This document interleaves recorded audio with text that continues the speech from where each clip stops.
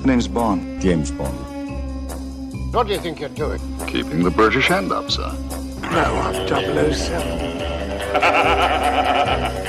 This never happened to the other fellow. I'm the money. Every penny of it. So you put your money where your mouth is. Well, that's quite a nice little nothing you're almost wearing. I approve. I'll do anything for a woman with a knife. I'm in small, but I never forget. Kill Bond, now! To the right! To the right! To the right! Shocking. Positively shocking. You get your clothes on, I'll buy you an ice cream. It is 007, your favorite James Bond podcast that delivers quality content at least once a year, and then we fill it out 11 other months of the year talking about Ben reading books, because we are here for part 3 of Ben reading books, where we get to talk about the next 3 Ian Fleming novels that Ben has read, starting with Chitty Chitty Bang Bang and The Diamond Smugglers, and we'll see if he can ever get to the James Bond ones. My name is Colin, and I still don't believe Ben can read. This episode is sponsored by Audible. What?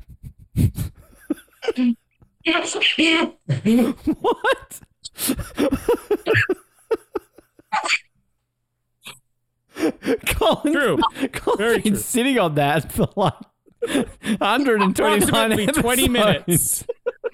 He's at the to keep up with the trend. Is that the woke intro now? Like, our intro's been censored?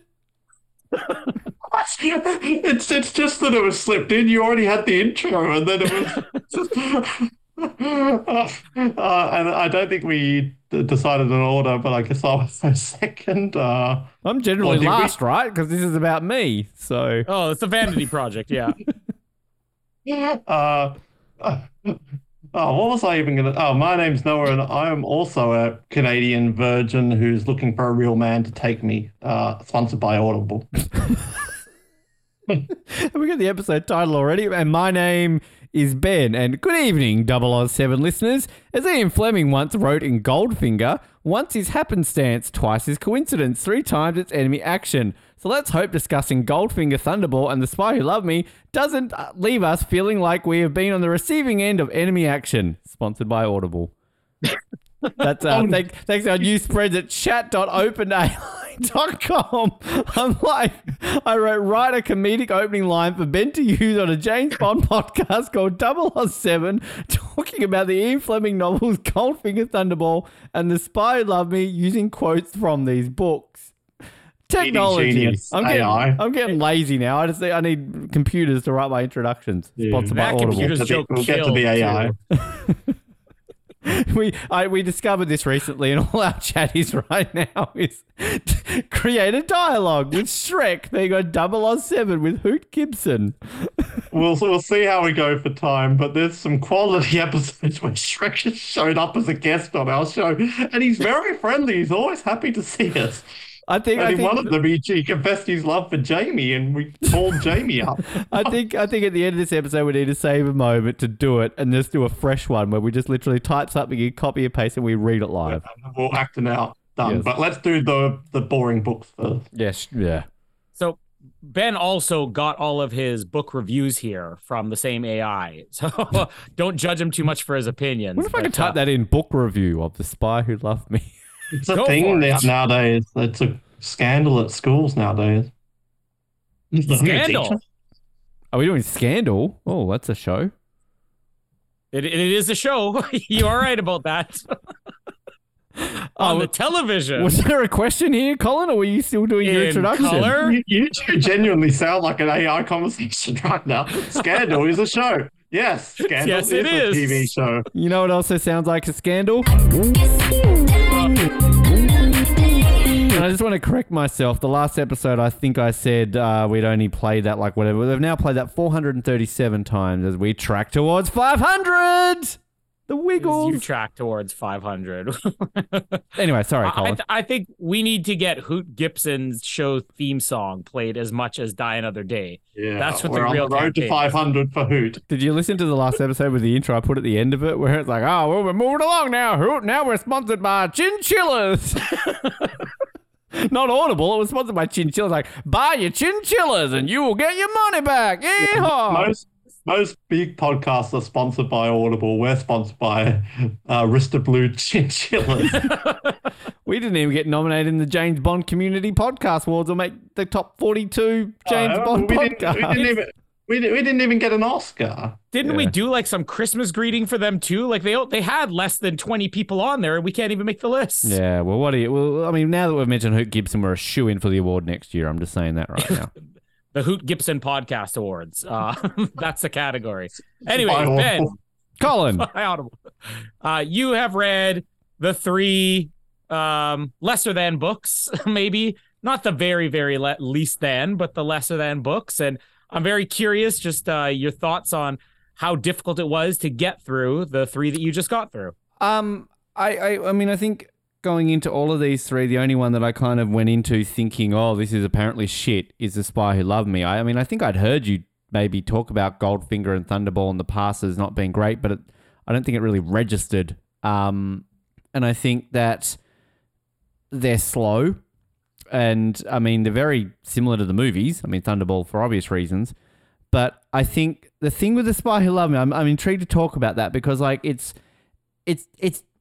odd. It's like, but I kind of knew but like my introduction in mine was basically like, oh, this book's shit. Enjoy it. And then I think it might have been Thunderball. The introduction in mine was Michael G. Wilson and Barbara Broccoli. So good for them. But yeah, I mean, they're not the best 3. Spoiler alert, they're going to be ranked at the bottom 3 of my list of the 9 books I've read. But what will come out on top of these 3? Maybe you'll be surprised. But yeah, I mean, they're still entertaining. They're not terrible. But like, I mean, Goldfinger's long. And it's just like, God, is anything going to happen in this book? Yeah, I don't know how recently you reread them. No, I think more recent. I reread them within the last 2 years. But I think you were even more recently than that. I don't know. Did anything really change for your thoughts on any of these 3 books? I read them last year, and my thoughts would have been fresher, but we were waiting for Ben. But he got there. I'd say for Goldie and Thunderball, if anything, the one thing that went down, the thing that changed is maybe they went down for me. I think I've never loved the Goldfinger one, but I still had that element of, oh, it's Goldfinger, even though it's the novel, that, oh, no, it must be better than I thought. And the older I get, the more I'm like, Ben, own you have your opinions, you got to own them for good or for bad. And yeah, the more I'm like, well, yeah, it's Goldfinger, but it's really not actually that great. And Thunderball is pretty similar to the movie in that it's quite a slog. So I think, if anything, they went down for me.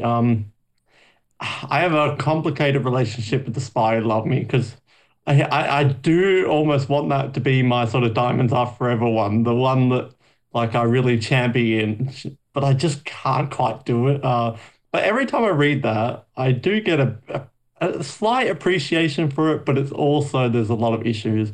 And this is the one we've been hyping up for Ben's opinion, and he hasn't shared anything, so we don't know what he thinks about The Spy Who Loved Me. Because I just finished it. I didn't really tell you guys anything, did I? Like, I told you things about the other ones. I've written notes in my phone. I always write notes as I go along with it. We'll get into it, but that's one where I read again, and I'm like, in some ways it's gone down, and in other ways I'm like, well, this is also quite hilarious that Ian Fleming wrote this. And if you can't take it from that perspective, yeah, or did he? Or was it Vivian Michelle who wrote it? But if you take it from that sort of perspective and just take it for what it is, I think you can enjoy it more. Roger Moore. Yeah, I wonder how much expectations can kind of affect how well you like these books or not. Because I know, especially the first time I read The Spy Who Loved Me, I mean, had such low expectations that I'm like, but that was actually a lot better than I thought. But like you said, you know, once you go in knowing what you're going to get, like Ben's dates and Noah's lack thereof, my marriage. But yeah, well, let's start with Thunderball. This one, of course, I get the backstory. Oh yeah, Goldfinger was before Thunderbolt. All right. Yes, you're right. You know, You're correct. We're just going to skip straight to Thunderbolt. Ben read them in order, but screw it. But let's be honest. Now that Ian Fleming's being censored, I don't think there's much left to talk about in Goldfinger. Yeah, we can talk about that at all. Do we want to briefly kind of talk about that, because it is topical, and we're doing a book episode? Should we spend 5 minutes on that or not? Yeah. Let's do it. I mean, yeah, they us talking about racism. Censor. What could go wrong? I mean, they've decided to re-release them censored versions, which I mean, I can't really judge until I read them. I know that Ben, you said that you like the N-word in your books. You want more N-words in your books. I thought it was going to be called the N-word who loved me. But like the first thing I thought about when I saw that story was the nugget who loved me. But the first thing I thought of when I read that was, not the Spy Love Me, Live and Let Die probably could use some edits. And I guess it all depends on what you're editing in them. If you're editing to remove, this is misogyny, I was like, well, you've missed the point of the character. There is a context for that based on, everything that happens in the early books. If you're just simply editing out words that maybe were used too loosely, I mean, you don't have to edit it out every time the N-word is used, but there's certain times where maybe you can. And then Goldfinger, I think was one of the other examples I thought about where it's like, yeah, maybe there's a way to clean this up a little bit. A lot of people are very opposed to like any type of edits of anything. I know I always use the argument like George Lucas would add the special editions of Star Wars. People are like, you can't do this to a classic movie. I'm like, well, find any classic novel that wasn't rewritten 2 or 3 times or even published 2 or 3 times with revisions. It's kind of a normal thing. I think this is just the fact that it's been so many decades. And I almost feel like if you had done these edits maybe 30 years ago, people wouldn't care. And maybe 30 years from now, people aren't going to care. But I mean, I'll kind of reserve judgment until I see what has all been taken out. But there definitely is some stuff in there where it's not going to change the narrative of the story to clean up a few words here and there. Yeah, it's a much broader debate than James Bond. It's very topical because also linked to James Bond, the whole Roald Dahl thing. I really don't have a concrete opinion on it. My mind goes back and forth, and I can see both sides, which sounds wishy-washy, but really that's kind of the way we should probably approach all issues in the world, and no one seems to actually ever take both sides. Because I can see the argument, like if you're offended by a few little words, that like grow up a little bit and understand the context of when they were written, and that you can learn from that, etc. I totally understand that side of it. Like they are a product of their time, and we can look at them and say, okay, well, now we're better than that. But on the other side, it's sometimes I think maybe this debate gets taken a little too seriously. It's like, get over it. Like, okay, they're gonna make it a bit more palatable for maybe a black person to enjoy this book. Okay, like. And we should take that perspective that we are 3 white guys in their almost 30s and 40s. That we probably have a different perspective on it than other people because we can read it and just be like, oh yeah, okay. But it's like sometimes I think these debates get a little too serious because it's like, and they're erasing history, blah blah. These books still exist, like. For frick's sake, I read half of them for free online that I found. I do own copies. Like it's not this big deal sort of thing. Like people get so up in arms about it.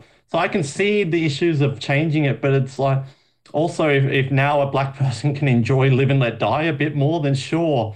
If we can get rid of certain lines, like there's one in Spy Love Me that Ben sent a shot of because it's pretty confronting. Then it does actually kind of make the book more enjoyable because it doesn't stop you in your tracks and you don't have to send a picture to your friends saying, wow, this is crazy. So it's like, yeah, if they just change a little things that don't change the plot, like Colin said, then like, yeah, I can see both sides, but I also don't think it needs to be as big of a drama as it is, and it's like, okay, they changed a few things to make it a bit better for people, so what? Yeah, it's an iffy debate, but it's like also just like who cares? The thing I found interesting about it was the Ian Fleming Foundation or whatever they're called said that the changes were actually submitted by Ian Fleming before his death, that he had approved. They sat on it for 60 years. But there were other versions that have been released in a similar form because like he apparently was uncomfortable towards the end of his death of some of the use of like the N-word and the language, so they suggested some edits. And I'll see if I can find the press release that they did because they basically said I know what I read this. It's not that he approved of changes. Specific changes he approved of in the US market for them to adapt some of the language in the 60s. He approved of them. Look, I'm more of the fence of like it.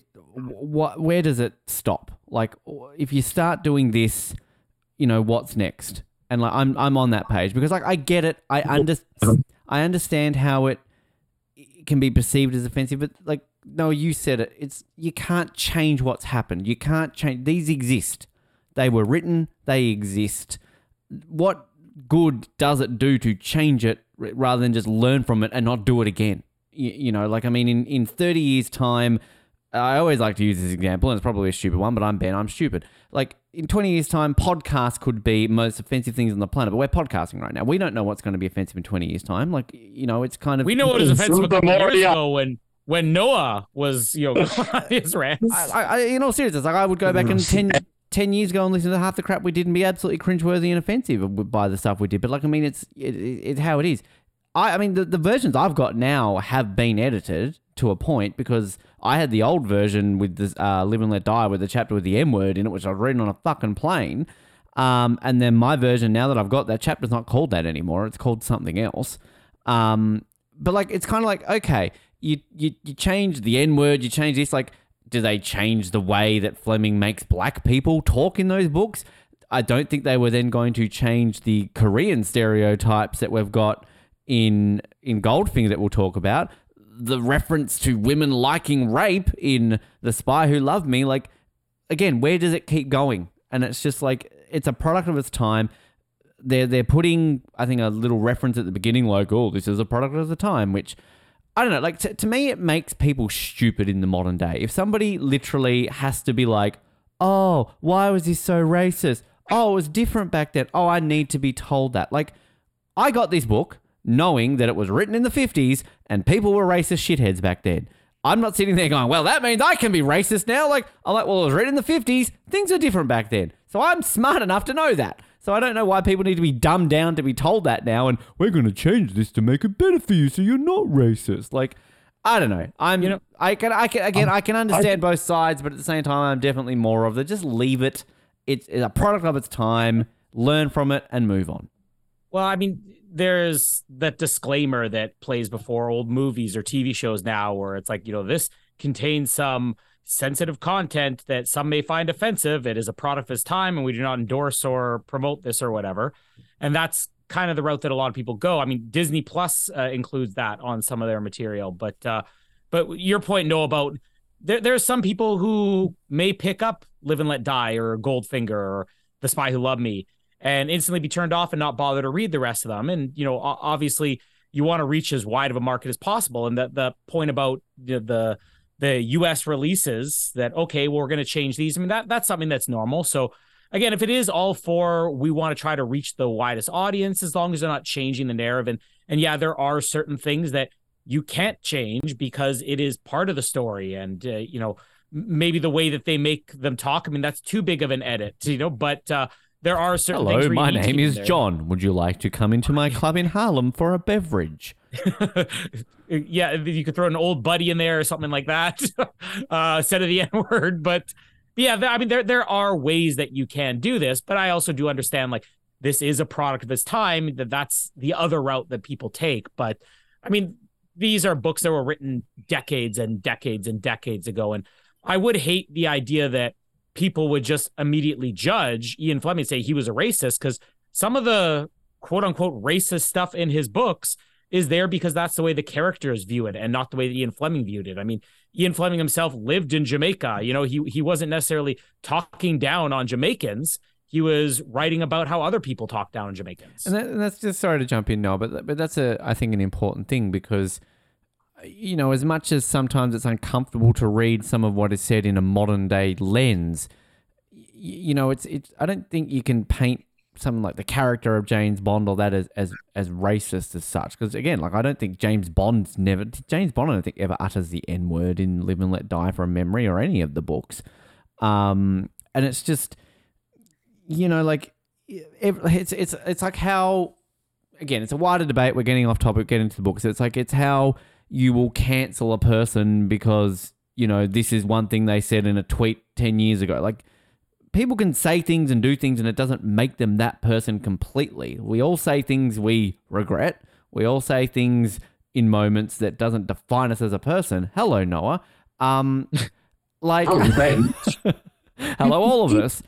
But like, I mean, again, where do you draw the line, to bring up that cliche? Because then it's kind of like, well, let's look at like certain artworks. You know, like there's a very famous painting that we've got a replica in my parents' house. It's this painting called Chloe, and it's a painting of, like, it's a naked woman, and this woman is like 14 years old. Like, so like, this is a painting, a very famous naked portrait. All makes sense now. Of a 14-year-old girl. So why hasn't that been banned? That's a 14-year-old girl. Like, I mean, I love that painting. Next, you're going to tell me they're going to cover up Michelangelo's doodle. But like, I mean, that happens. Like, I mean, like, I don't know. I'm definitely old man on porch. When's it gonna change, you kids? Yeah, I mean, there is that debate. Like, if you listen to our episode 6 years ago, there are some stuff that we said. Sheena Easton, slut. Sorry. Well, probably in most episodes, there's something that we said that at the time was just like fine, and then society moves on, and we can listen back to them and go, "Oh my god, I used to say stuff like that." So there is that argument. But then there is the argument of it's also just entertainment. So it's just like, exactly. Yeah, you're right. Like, you're right that how dumb do you need to be that you need to be told like that, oh, that's going to make you racist by reading it. But also it's supposed to be fun. So it's like, okay, change it to make it more Racism's fun. I do like when... No. I do. See, that's going to be something in 6 years. Colin's going to listen back and like, oh, why did I say racism is fun? As he leads like a Black Lives Matter rally or something like that. I do like when Colin said that Disney has added disclaimers at the beginning of their shows. I just like to think that every show begins with Zoran Industries is not related to the actual company Zoran in every show. But yeah, it's interesting debate anyway. And it will be interesting to see what they actually do change. But at the end of the day, just like, who cares? Is my... I just want to say the covers of them look beautiful. Oh. Yeah. I was going to say they look awful. Oh, you thought they looked awful? Oh, no, I think they're amazing. I think they used AI to make them. They look like they were made for high school novels. I disagree. You don't even like the Scorpion Diamonds Are Forever they're one? Awesome. That was one of the better ones, but I think they're the most ugly of all the books. On Her Majesty's Secret Service looks great. I'd buy them just for the covers. No. I do love like 90s Goosebumps or something. Oh, bring back Goosebumps. The Spy Who Loved Me is like the top of trees. And I'm like, because that's what the book's about, the top of trees. We know. But they do have the motel sort of 007 there, which is kind of cool. You know what they should have had? They should have had Chloe on the cover of The Spy Who Loved Me, a teenage girl getting it on. Speaking of Goosebumps, and I'm back onto the topic of books, famously, R.L. Stein has written a James Bond book. That is a true fact. Yeah, Choose Your Own Adventure one, right? Yeah, Mark Edlitz. Read that book, Colin. We had him on the show. He's a good friend of ours. He wrote about it in the Lost Adventures of James Bond. But they're actually censoring it because R.L. Stein's a massive racist. I don't know. Yeah, all of his ghosts were white. He never had a black ghost. Why aren't there any black ghosts then? Yeah, why the white sheet ghost? Racist? Why don't we jump into Goldfinger then? Let's do that. Yeah, Goldfinger. And Ben, your thoughts on Goldfinger? And how long did it take you to get through it? Well, I mean, this actually, I think we did our first 2 episodes quite closely within each other, but I took longer to read this because life happened. I moved again. And then kind of when I got settled, because I moved twice when I then moved again, I was like, okay, I really should start reading this. It was just sitting there for ages. So I finally got through it. So this is the longest one I think it took me to read based on life. But then when I was reading it, I'm just kind of like going, okay, like what's going to happen is, things happening, like is this sounds like the movie, but like for fuck's sake, golf for like a whole chapter? Like, I mean, I'm a sports fan, but like golf is not really at the top of my sports that I enjoy watching. I could beat both of you at golf, I reckon. I'd play it, all Probably. right. Mini golf, maybe you'd have a bit of an upper hand, but that's just by chance anyway. Everyone knows that. But yeah, it was interesting and not, because then basically there's only like one action scene, right? Like at the end. And even then it's kind of gone quickly.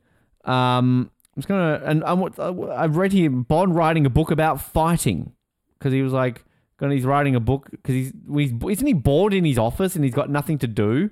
Sure. And he's like, he's starting to write his manual or whatever it is.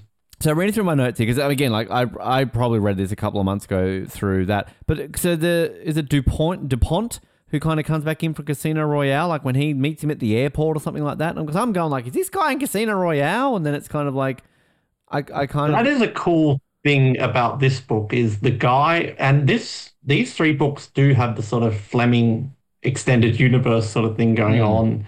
The guy in Goldfinger, the movie, who's playing cards with Goldfinger, is a guy who Bond meets in Casino Royale, and it's just such a bit character. But I love that Fleming does this, that he'll bring back a random bit character and be like, oh yeah, I was there at Casino Royale 4 years ago. I do like when he like will reference such as like random missions, like, oh, we had some trouble, with this, and you're like, oh, that's from that book, I read it. Well, even later in Goldfinger, some of the gangsters are the Spangled Mob from Diamonds Are Forever. So I love that he really paints his whole universe, and we saw from Russia with Love where they mentioned like Mathis in it. So I like that Fleming does that. He is kind of a bit of a revolutionary in that in some way. Some of the stuff I liked kind of like Bond going to Goldfinger's house and like snooping around his house kind of, as he waited for him to get back. I've written here, why is Oddjob going to eat a cat?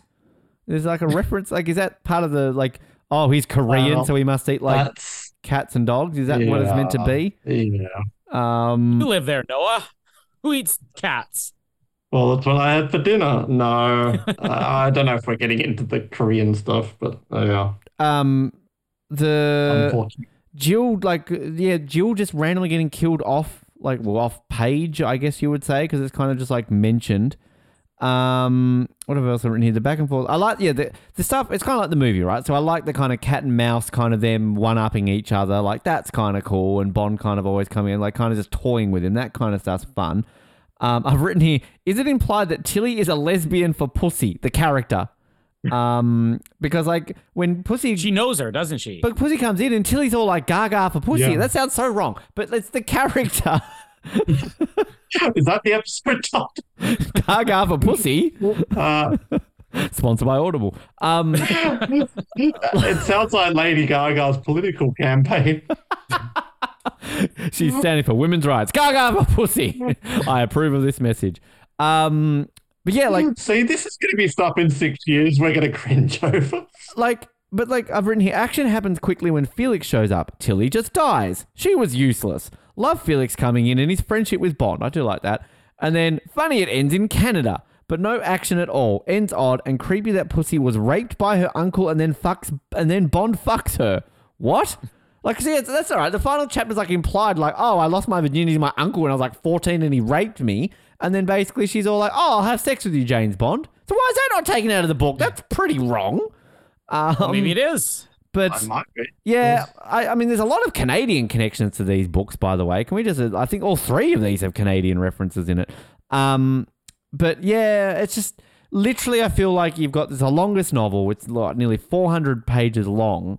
And basically probably about 80% of it is, well, not even that, 85, 90% of it is just setting it up for one action scene, and then it ends with a weird story about a lesbian having been raped as a child and then fucking James Bond. Okay.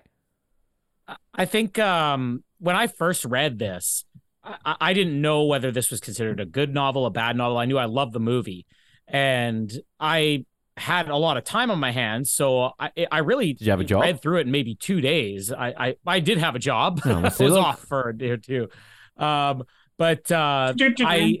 It didn't take me long to read this at all. So it wasn't like one of these things where I'm like, oh, this is so boring. But I always remember that getting through this and being like, when is something going to happen? Come on. Because everything in the movie, the entire third act of the movie, like from when he gets on the plane and the Fort Knox plot's all revealed, like that comes so late in the book.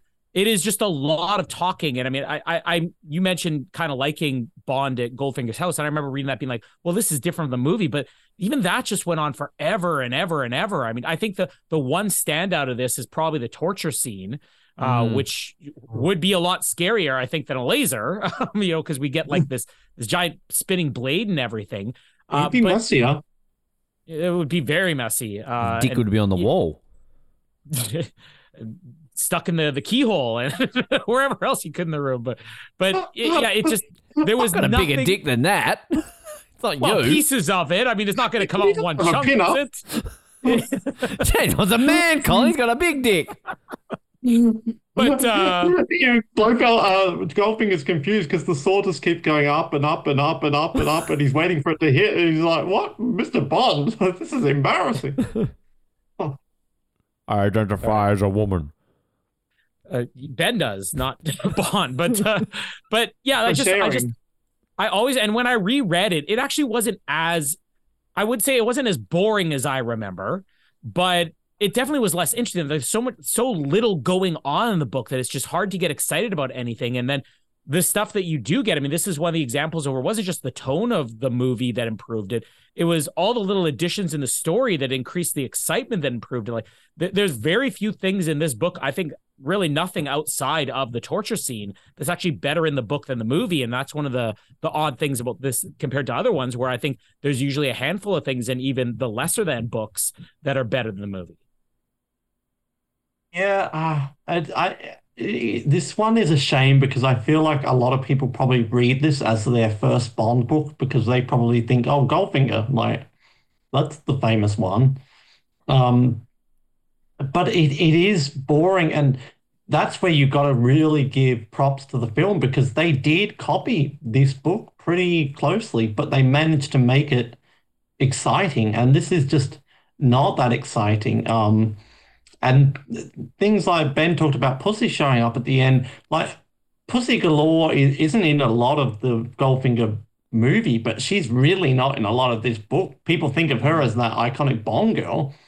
Like Ben, you said it best, like Fleming, he's a sucker for tragic backstories for his Bond girls. And he got to the end of Goldfinger and he's like, oh shit, I never gave Pussy a tragic backstory.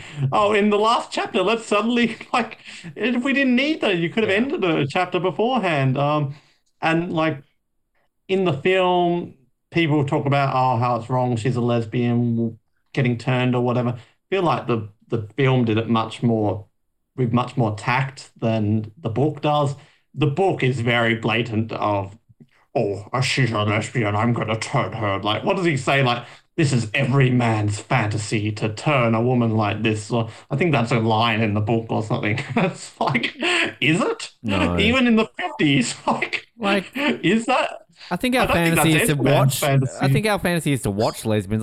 Like if you have sex with a lesbian, like, what's the fun in that? Like, they don't enjoy it. So I don't think that's any man's fantasy. And there's plenty of women in the sea. Women in the sea. Guess I'm not. Women in the sea. Under the sea. Women in the sea. So many lesbians down there. Lesbians and me. Look at all the pussy. Swimming in the cloud.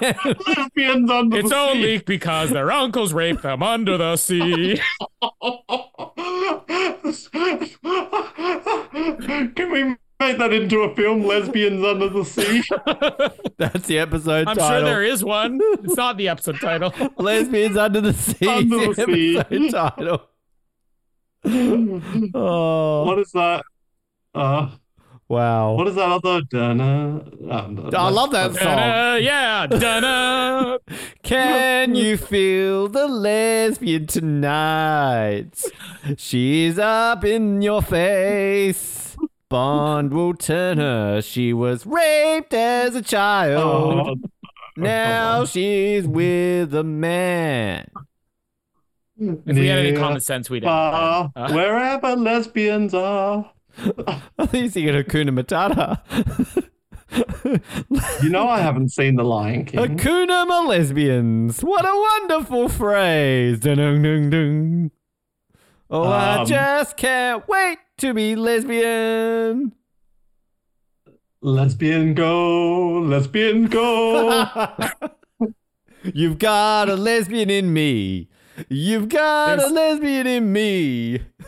This reminds me, I don't know if either of you ever watched Beavis and Butthead. There's Do the impression, Colin. You're so good at it. Shut up. He's but really anyways, good at it.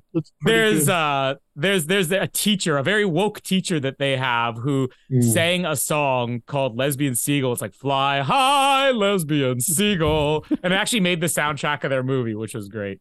Yeah, fly high, lesbian seagull. There's our episode title. Swim low. Lesbians Under the Sea is winning. We've put it to the audience, and that's got the poll right now. The audience of Ben.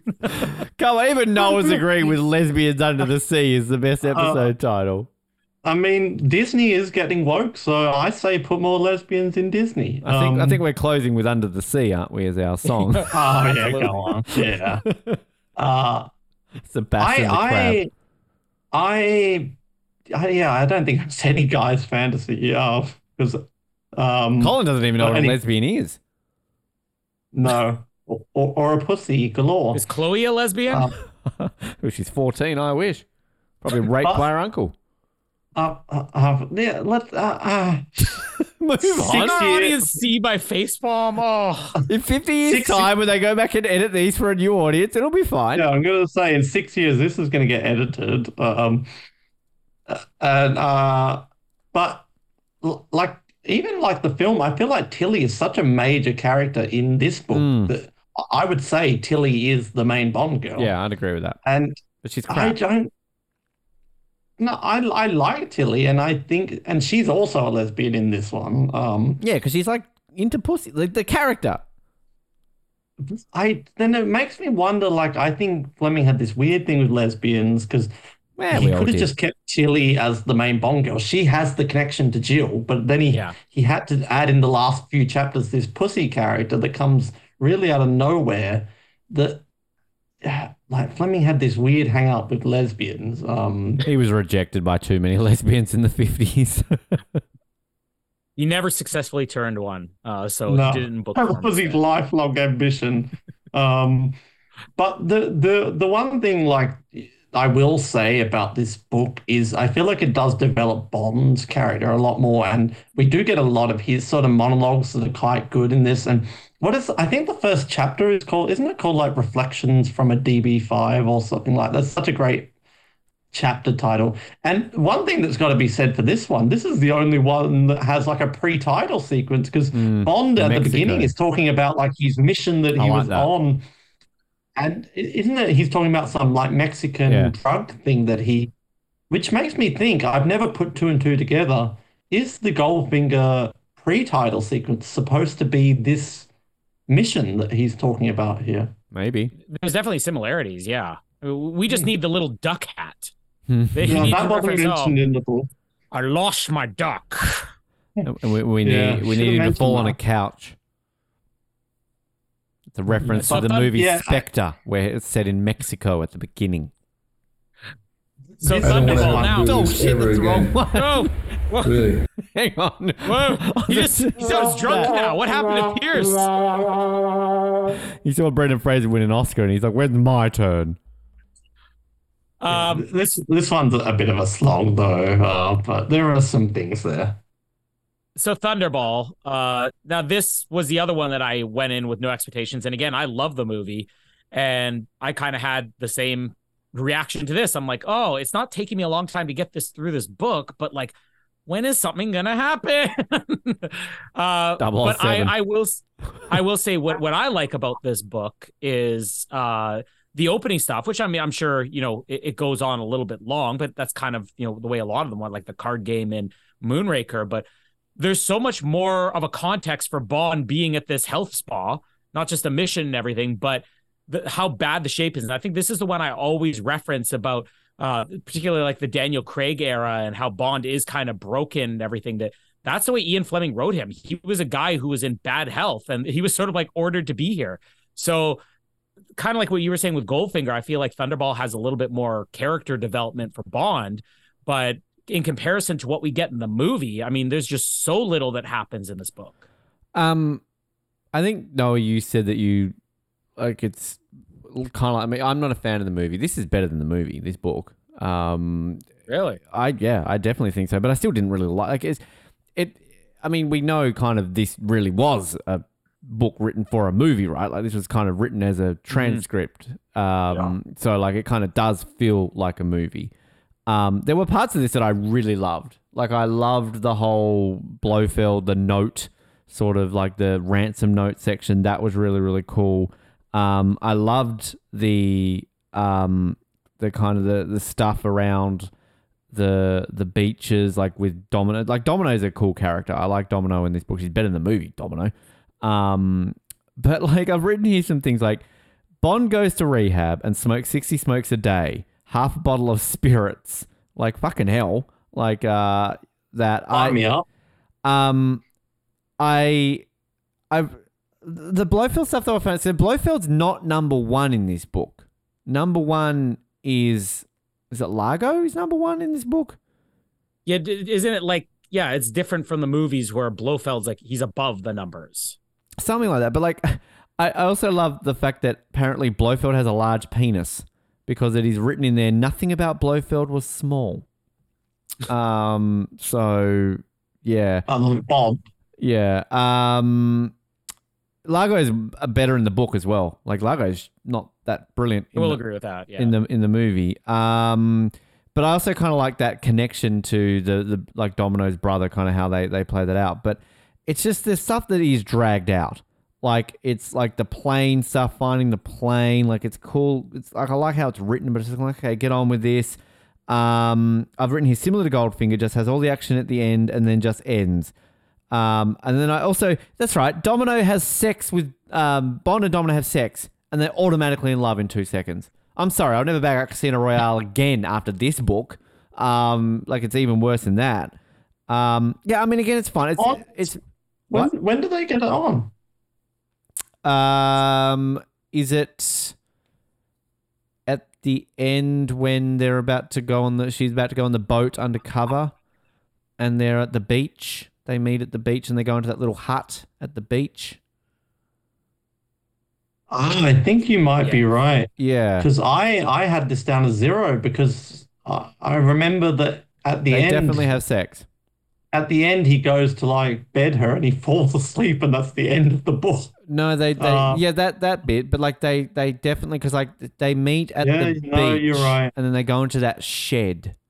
Yeah. Romantic. Look at me. He's like a 15-year-old child. Yeah, but it's like it's just, he just goes and like that was kind of like, I wasn't high on Vesper in the book either, just in terms of that, and I know it's famous and everything and all that kind of stuff, but like, I don't know, like Domino was good, but yeah, that ending was weird. Now, you mentioned that, I forgot about that ending, about them being in like the freaking rehab clinic, and it's all like, I'm going to like, goes to sleep, and then she's all like, oh, I'll be here in the morning, darling, or something like that.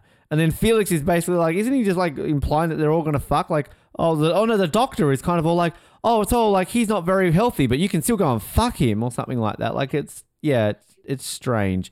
But like, I mean, I didn't mind like the rehab stuff was like a bit like, okay, where are we going with this? But the characterization of kind of like M being like this new age hippie, like, it's cleaned me up, I'm a new man, you must do it too. But I like when the introduction of Spectre is interesting. I kind of like the fact that in the book you've got written like a table of death, basically, of like, hey, you're going to get burnt at the table because you're shit.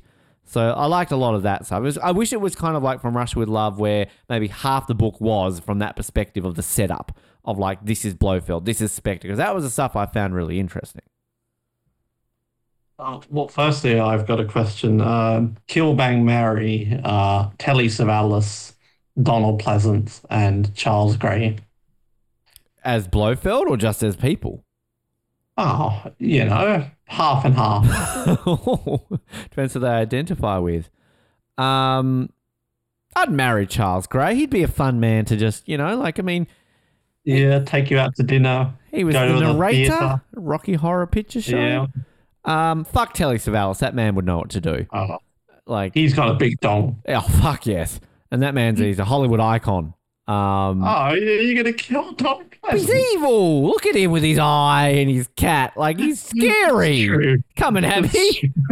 Kill Bond now. No, kill Donald now. Yeah. Some people are into that.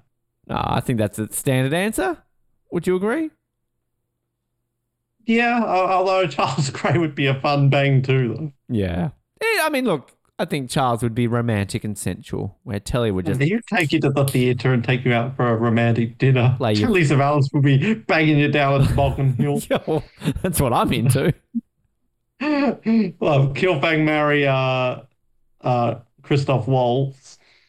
I'll marry him.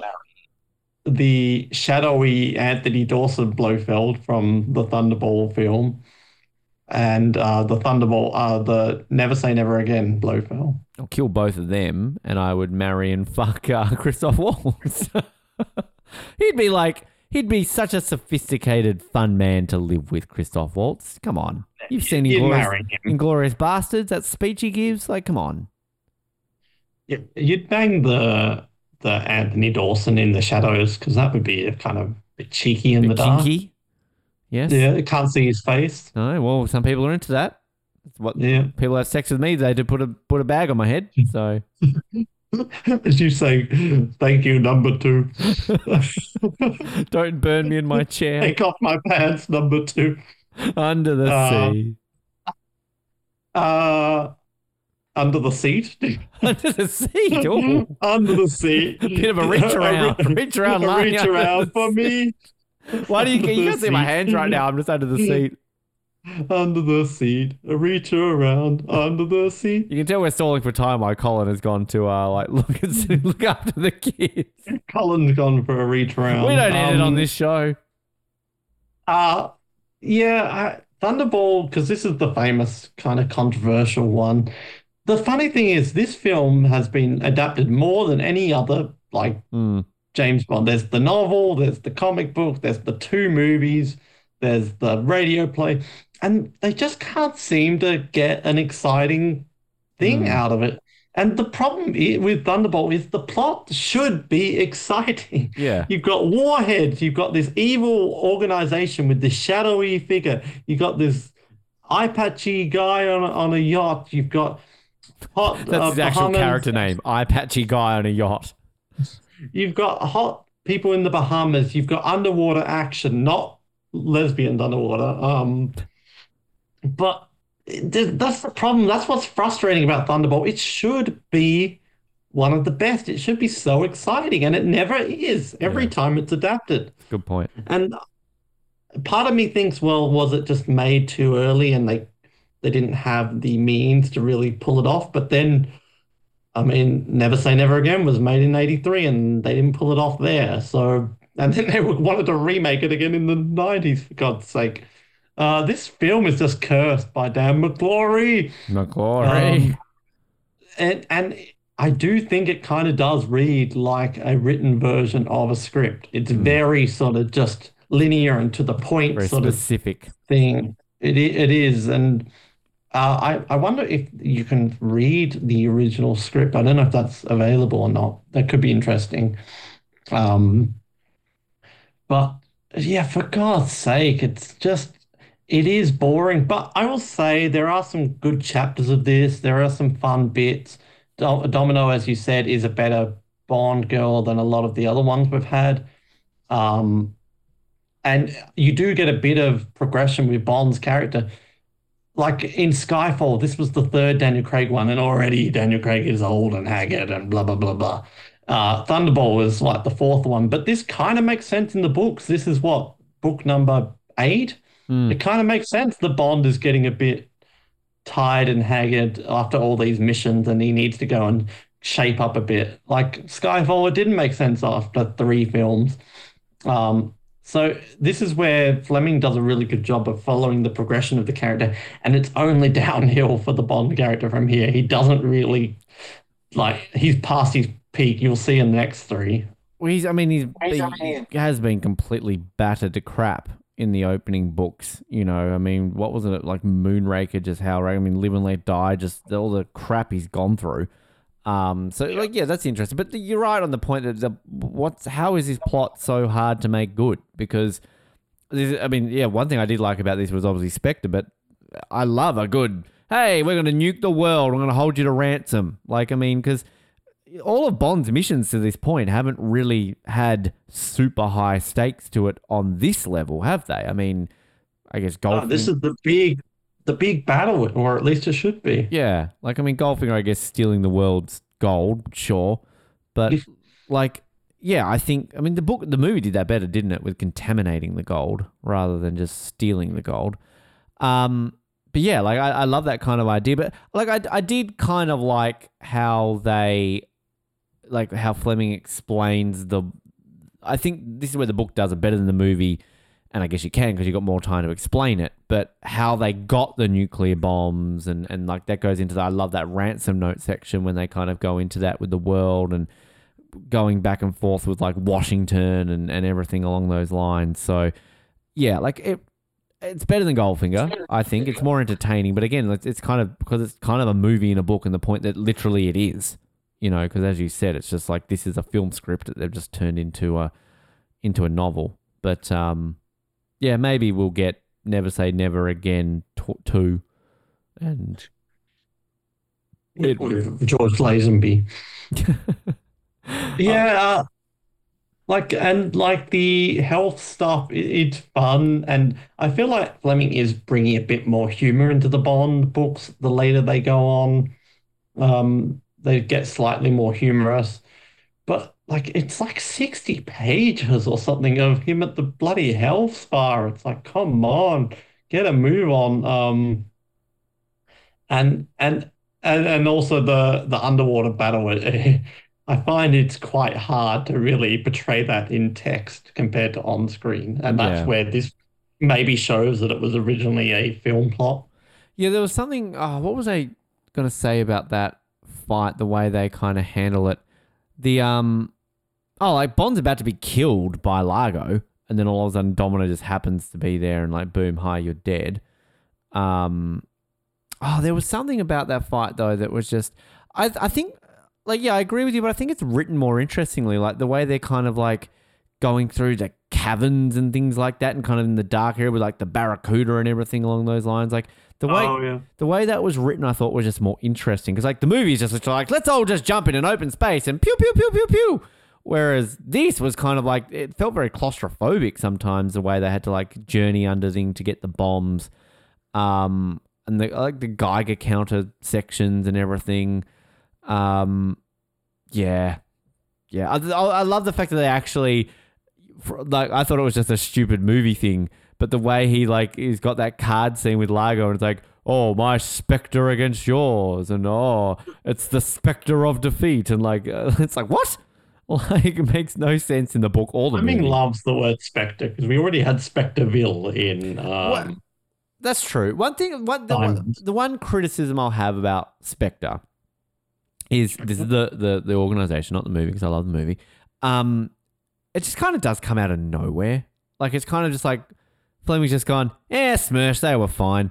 Let's introduce a new thing in this book. And they're just kind of like, so there's Spectre, Smirsh got dissolved. Oh, well, let's move on. Like, I feel like there needed to be a build-up to this. Like, have like a book or something, a mention of like, oh, that we're hearing whispers of a potential new group. Like, Smirsh have gone to factions and like, we all don't know. It's just, I don't know. Does it feel random to you that it's just all of a sudden like, hey, new evil people? Well, I think I read earlier today that in the original movie script there was the Russians, and then they thought, well, we better not do that.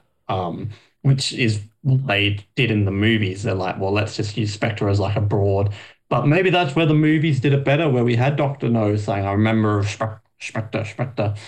And then we sort of built up to From Russia with Love with the sort of shadowy Blofeld. And then we sort of moved up to Thunderball. So yeah, maybe that's a bit where the movie did it better. But I think Spectre as a sort of thing is a really interesting idea, though, and more interesting than Death to Spies. Yeah. I mean, I agree, because I kind of like how it sort of brings all of the people together. Didn't mention engulfing. I know you sort of touched on it with the gangsters, but I guess I kind of liked how we sort of had the gangster scene in the book, but not quite as not quite like the movie. But yeah, I mean, I think it's very intelligently done inventing this Spectre sort of plot line, but it does kind of come out of nowhere.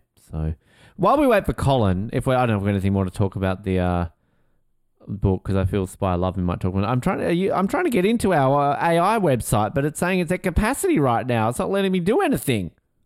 I'm sad. What is our prompt going to be? We need a good one. Like Ben and Noah stall for time on their podcast 007 while their co-host Colin looks after his children. Or like write a dialogue. Okay, ready? So tell me, write a dialogue between where Ben and Noah co-host on podcast 007. Co-hosts on podcast 007. Stall for time while their other co-host Colin goes and looks after his children. The co-host Colin goes looks after his. I'm such a hypocrite because I'm so anti-AI, but I've become obsessed with it. So I blame a guest on our show. I blame John Oliver because I didn't know this was a thing. He did a thing last season on picture generators, and we discovered that one, how weird that turned out. You have to copy and paste it into our chat and we'll read it. And then so he did a thing on the written ones, and I didn't realize this was a thing. So I found one, it was an app, and it was you only got 3 free ones. And then you sent it to me, and then you were like, oh no, you can do it this way. So I didn't know about it until you sent it, and then this is funny. And then I was up until about 2 a.m. putting. Well, I know. I woke up. There's 500 messages, and they're all these bloody. I haven't even read all of them yet. We should do one of them. Just while you load that up, just let me. All right. The funniest one, I don't know if you read it, but Shrek goes, I'm sorry, Colin, I need to tell you I'm in love with Jamie. And then we call Jamie on the air, and then Jamie says, I'm sorry, Shrek, I'm married. Jamie wouldn't say that. Just say that right now.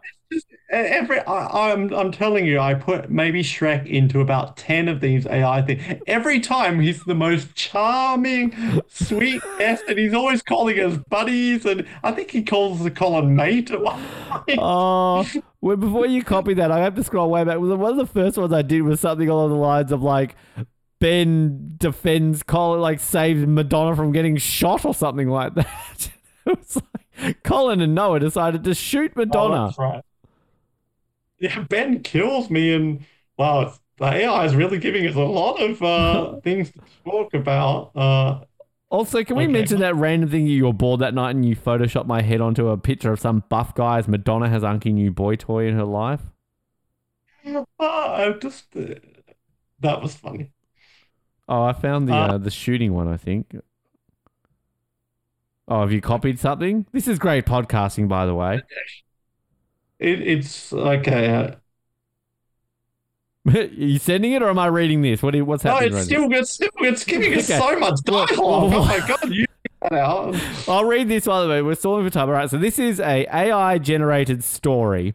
I have given the prompt: tell a story about Ben meeting Madonna and then killing Colin and Noah. That's all the prompt was. So this is the story. Interrupt me at any time when you got the dialogue.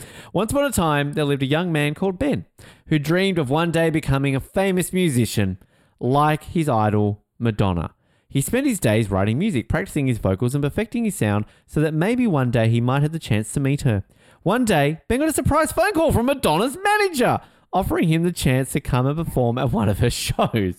Ben was ecstatic, and he quickly accepted the offer. At Madonna's show, he wowed everyone with his performances, but as he looked out into the crowd, he spotted his two worst enemies, Colin and Noah. Two classmates from his former school were in the audience. They jeered and laughed at him, and this only fueled Ben's anger even further. In a fit of rage, Ben pulled out a gun and fired at Colin and Noah, killing them both instantly. The venue was in a state of shock. Good song, that. But at the moment, Ben felt a sense of relief as if he had been freed from an oppressive prison that Colin and Noah had built around him.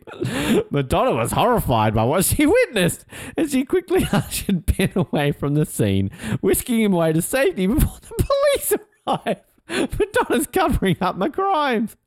At the police station, Ben explained what had happened, and this time he didn't feel ashamed or scared. Instead, he felt peace and acceptance with the support of Madonna. He had a big, where is it? With the support of Madonna, he was able to see that he had acted out of fear of being bullied and mocked by Colin and Noah. It's so true. In that moment, just your fantasy. I'm getting hard right now. In that moment, Ben vowed to never let fear take control of him again. He dedicated his life to his music, following in the footsteps of Madonna and becoming a successful artist. The moral of this story: if we face our fears instead of running away from them, we can achieve greater things in life. Am I not going to jail? I murdered two people in an auditorium. Stop. Wasn't there? I think there was one where you quit the show because we had a heated argument over Madonna. Oh, you got me that. All right, and me and Colin had to continue saying, Ben, if you keep this up, we're going to have to let you go. I like Roger Moore being on the podcast. Roger Moore was a fan. All right, we've got this dialogue. All right. Roger Moore was a good guy. I've not read it, so I don't know if it's funny on it. All right, okay. So this is, so refresh our memories. This is dialogue while we wait for, okay. Ben, welcome back to 007, where we talk about all things espionage, intrigue, and action. I'm Ben, and as always, I'm here with my partner in crime, Noah. Hello, everyone. So glad to be with you here today. And today we have a very special episode for you. We're going to be talking about the best spy gadgets of all time. Did you type we're a James Bond podcast, or does this already know? No, I didn't. I just know. Yay! We're known on AI. Made it. Oh, that's right, Ben. We've got everything from the classic Aston Martin, from the James Bond films, to the latest in high-tech spy gear. Oh, but before we get into that, we have a little bit of a delay. Colin had to step away to take care of his kids. So we're just going to stall for a bit until he gets back. This is very accurate. It really is. He said it'd only be 15 minutes. He's been gone for like an hour, I think. No problem, Ben. We can talk about some of our favourite spy movies while we wait. Sounds good to me. I'll start with one of my favourites, The Bourne Identity. Oh, yeah. Matt Damon really killed it in that role. I think that's the first mention of Matt Damon on the 129 episodes, Matt Damon's off the list. Definitely. I loved how they didn't rely on a lot of gadgets. Did we just say we're talking about spy gadgets and this is my favourite movie? It was all about Bourne's skills and instincts. Yeah, that's what makes it so exciting. You just never know what's going to happen next. And speaking of not knowing what's going to happen next, Noah, how about Mission Impossible? That's another one of my favourites. Oh, I love that series too. The gadgets they come up with are always so creative. Oh, I agree. Remember that first movie when Tom Cruise was hanging from the ceiling trying to avoid laser beams?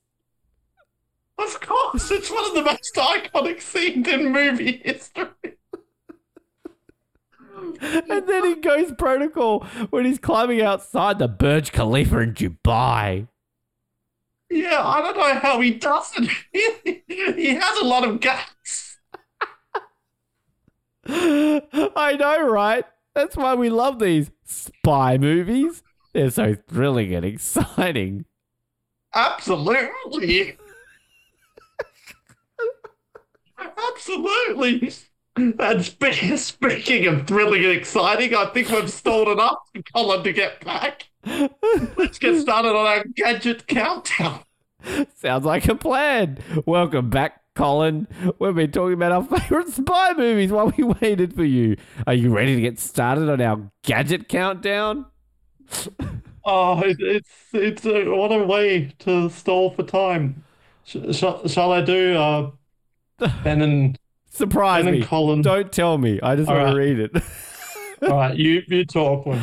So, Colin, how are you? I'm great, Ben. How are you? Oh, I'm doing well, Colin. What do you think of Noah? He's a little shit. Yeah, I agree. What do you think about that, Jamie? I like men. Okay. Unlike men. Oh, God. All right. What else can we say here? Stalling for time. I need that script again. How about we play?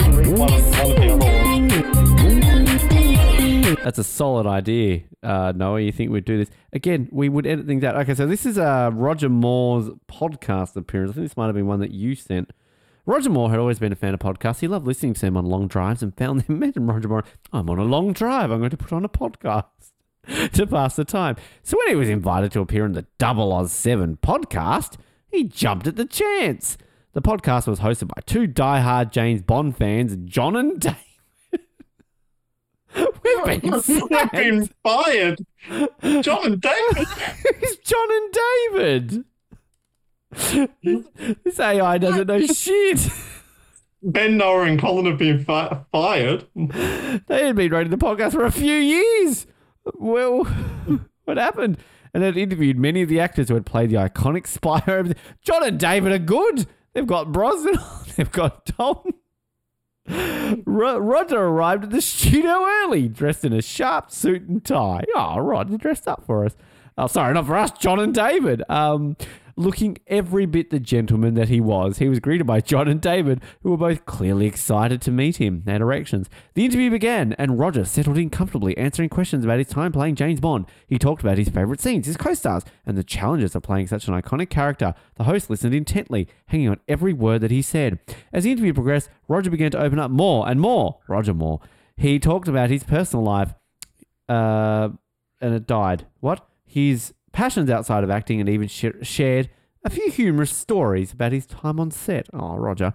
John and David were in awe of him. Well, I bet we would be too if we weren't fired. They'd always admired his work, but now they were even more impressed by his wit, charm, and intelligence. The interview came to an end, and Roger thanked the host for having him on his show. John and David thanked him for his time and for being such a great guest. As Roger left the studio, he couldn't help but feel a sense of satisfaction. He had always enjoyed sharing his experiences with his fans, and being on the 007 podcast had given him the opportunity to do just that. He knew that his time playing James Bond had been a defining moment in his career, and he was grateful for the opportunity to reflect on it with such enthusiastic hosts. And who knows, maybe one day he'd be back on the show, ready to share more stories from his incredible life. Aww. Good job, John and David, for getting that exclusive interview. I've sent another one, so we've each got to play two characters. Do you want to be RM or do you want to be S? I'll be Roger Moore. I see this. You can be Shrek. Okay. All right. Oh, right. Okay. Ready? Okay. Welcome back to 007, the Ultimate Spy podcast. Unfortunately, Colin has to step away for a bit, but we have a couple of very special guests here to keep us company. That's right, Ben. We have none other than legendary actor Sir Roger Moore and the one and only Shrek. Hey, donkey, I'm not just any ogre, you know. I'm the one and only Shrek. It's a pleasure to be here, gentlemen. I must say I'm quite impressed with your setup. It's not often that I get to appear on such a modern platform. Thank you, Sir Roger. We're big fans of your work. And of course, Shrek, we're honoured to have you on the show as well. Absolutely. You two are legends in your respective fields, and we're thrilled to have you here with us today. Oh, thanks, fellas. It's great to be here. So what do you want to talk about? Yes, I'm quite curious as well. I must admit, I'm not much of a technology person myself, but I'm always interested in learning new things. Well, we were actually just about to start our countdown of the best spy gadgets. So we're doing it again. But we could certainly adjust our plans if there's something else you'd prefer to discuss. Yeah, we're here to make sure our guests are happy after all. Nah, sounds like a lot of fun. I love gadgets. As do I. I've had the privilege of working with some truly innovative devices in my time. Well, in that case, let's get started. Our first gadget is a classic Aston Martin DB5 from the James Bond films.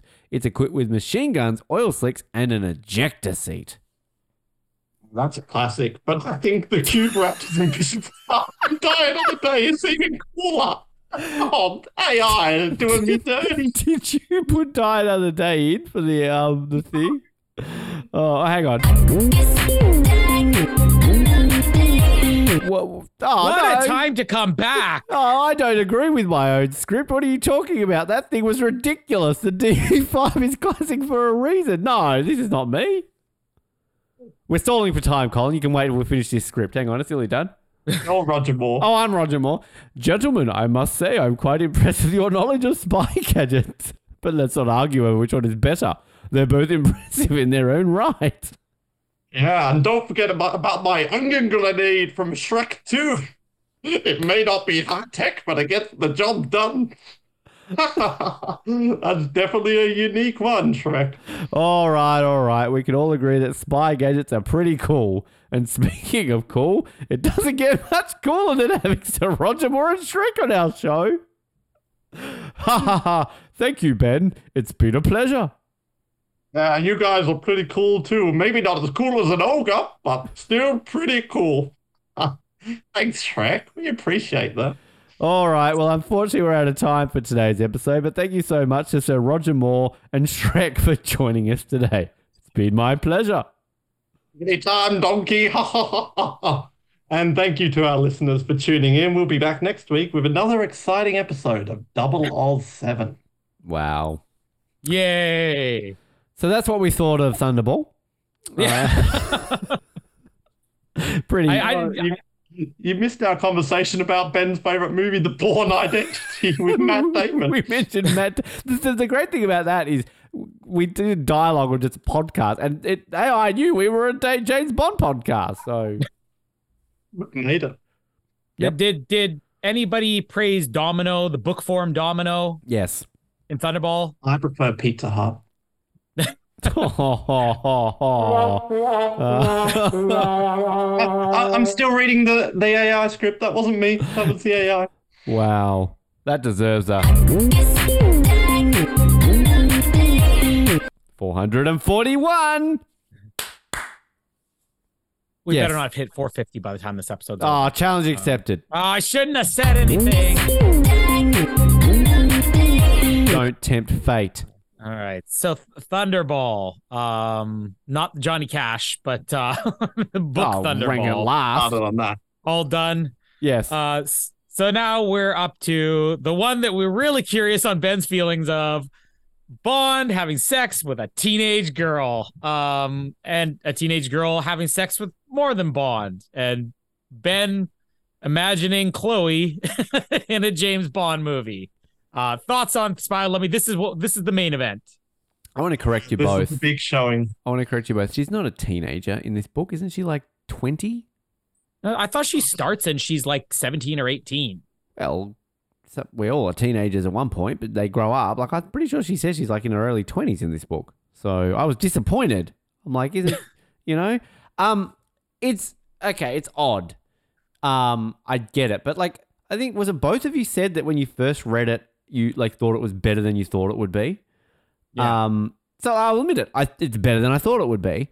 But like, I think the stuff that's great about this book is I love hearing Bond from another person's perspective. I think that's really interesting, and kind of hearing it from, her perspective. And it's a bit silly. She falls in love with him. Like, I think the action stuff at the end is kind of like, I want to see this in a movie, like a hotel burning and them kind of like going through it and out in the forest and all that kind of stuff. Like, it's interesting. I kind of really like her perspective of James Bond at the end. It's unique and it's fascinating, but it's just fucking 2/3 of the book is, and I went to London and I married a Jew, well, not married, I fucked a German, and then, we were in a theater, and then he was like the way Fleming writes about sex, like, is this Colin writing this book? Like, I mean, did Fleming ever have sex? It was odd. And I think kind of like it definitely ended better than it started. I will say that. And there was stuff in it that I was like, oh, this would make cool on the silver screen. But yeah, I don't know if I'm disappointing you both when I say like I'm not going to be ranking this in my top like few, but it's also not going to be at the bottom either. So I think when we ranked our book like a couple of years ago, it was still in like our bottom 3, maybe bottom 4. But again, you expect this to be the very worst book because it barely has to do with Bond.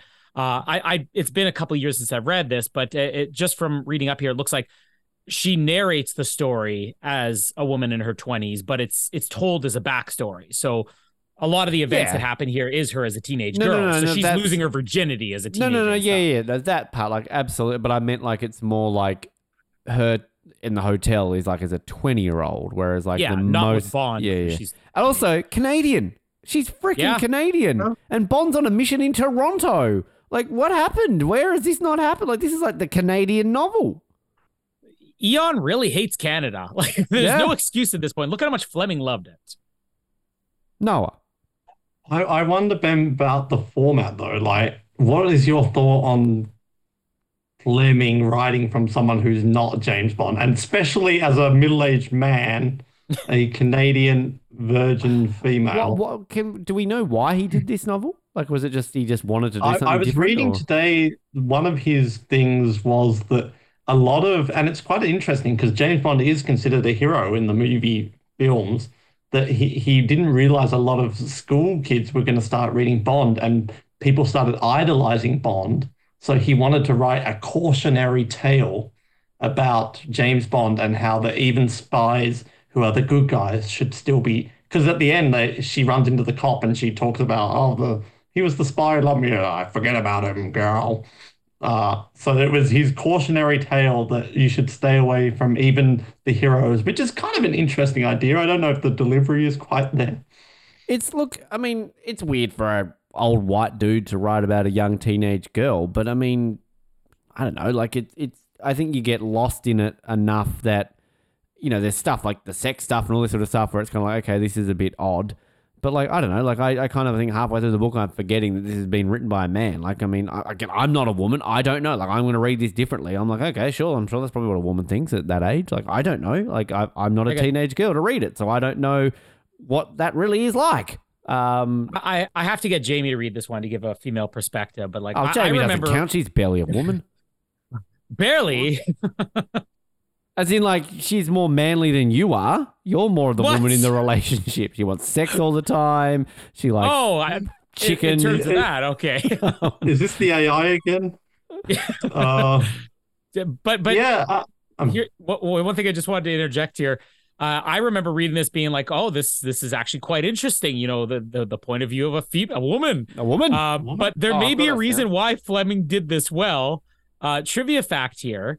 The story of Vivian Michelle's loss of her virginity is based on Ian Fleming's own story of losing her virginity in the exact same place. A woman? Literally the same location and everything. Ian Fleming basically wrote him losing his virginity and made himself into a teenage girl. We've all wanted to do that, about our losing our virginity, and I'm sure Noah can write about it one day. Chapter 0. That's the more information about Fleming than I ever needed to know. The more we read these books, Fleming was a weird guy. He wrote a whole novel just about his fantasy of turning a lesbian, and then he wrote a whole novel just to show off how he lost his virginity. I've had sex. I wrote it in a book. Here's proof. Chapter 4. So I'm telling you. We know if Noah all of a sudden starts writing, hey guys, I've become an author. I'm like, oh, okay, here we go. I've had sex, guys. I wrote in a book. Outside the cinema. I don't know. This is so ridiculous. This is a James Bond book we're talking about, but there's something charming about it. And it's just, I can't say I love it, but I have such a soft spot for it. It's so ridiculous. But I do, in a weird way, kind of get into like, oh, what's Vivian going to do next? And she's studying abroad, and now she's like going on a road trip, and she's one of the more developed Bond girls that we ever got because he talks through her through the whole book. But at a certain point, I forget I'm reading Bond book, and it Yeah. kind of feels just like a 1950s slice of life sort of. And I'm just starting to get a little invested in Vivian's little road trips and her journeys around the world. Yeah, I'd agree with that completely. I think it's like it's weirdly investing, even though it's kind of pointless. Like it's. I mean, you could read this like with the way you've told me, like read these in order. Like, I mean, again, I don't know if there's any reference to this in any future Bond books, but like, I mean, I feel you could just pick this up off the shelf and just read it, and then that's kind of you move on with it. So, yeah, but I mean, I don't know. Like, I don't know if you guys like the perspective of Bond from a third person, like from another person talking about Bond, if you know what I mean. Yeah, I do like that perspective. I just don't know if it was really. I like the concept about somebody who meets Bond. And I also really like the concept of an everyday person everyday Bond girl who meets Bond. And I wish the films would, for one time, let's just have a Bond girl be a very everyday like person who gets caught up in this. It's always like another spy or a hacker or whatever. Journalist, blah, blah, or damsel in distress. But let's just have this, who was just going about her day working at a motel and then suddenly gets caught up in this world of spies. That's a great idea for a plot. And I think you could adapt certain elements of this into a film. That's the sad thing that, I mean, the rumor is that Fleming basically said you can have the rights to this novel as long as you don't adapt anything from it, which I don't think, I find that hard to believe because I don't think that Fleming necessarily had that type of power to say, well, you can have these rights. You just sell the rights. That's it. You don't have a say in, you didn't have a say in casting or anything else. But I think ultimately this is just one of these books where there's not much you could adapt into a movie other than obviously the henchmen, who are good henchmen in this. I mean, I love Slugsy and Horror, is it? Or Sudsy and Horror? Horror, that's a good name. We could use that. Horror is good. We should have a horror at some point. Yeah, it doesn't translate to a movie, and it doesn't translate to the rest of the Bond book series the same way. But what I appreciate about this book, as much as it's hard to say this is a great Bond novel, the first half or first 2/3 of it, really, where it has nothing to do with Bond, if you're forgetting I'm reading a Bond novel, you're like, this actually isn't too bad. I don't mind this book. And then when Bond comes in, you're like, oh, now I can judge it as a Bond novel. So it's complicated to rank it or compare it against the others. But for what it is, it's a lot better than it deserves to be. It's the writings on the wall of Bond novels. The fact that if it's not a Bond song, it's a fine song. You two disagree with that because you two have no taste in music because you don't like this song. Well, that's a Canadian. What was that song? That was great. They should have used that as the. Imagine if that was a theme for Die Another Day. Get passionate. It's Vivian's national anthem. I love that. What do you mean? I love that song. Let's try that again. I prefer the first one. What was you mentioning Viv and that and Slugsy and Horror. So I keep thinking you're saying whore, but it's horror. Horror. You mentioned being that's the bit I was thinking of. Ben tries to remember his memories. The one that I found a bit jarring when Bond comes into it and she's all like, oh, help me, and they're just having breakfast while they're watching there. I love how James Bond is just like, hi, I'm a spy, and this is what I do. This is my mission. Don't tell anyone that I'm a spy. Shh, top secret. I mean, pretty shit spy Bond in this book. Do either of you think that yes, there was I'm not saying the way that Fleming presents it, where Vivian Michelle dropped this manuscript, but do you feel like there was somebody else involved in the writing process here other than Ian Fleming?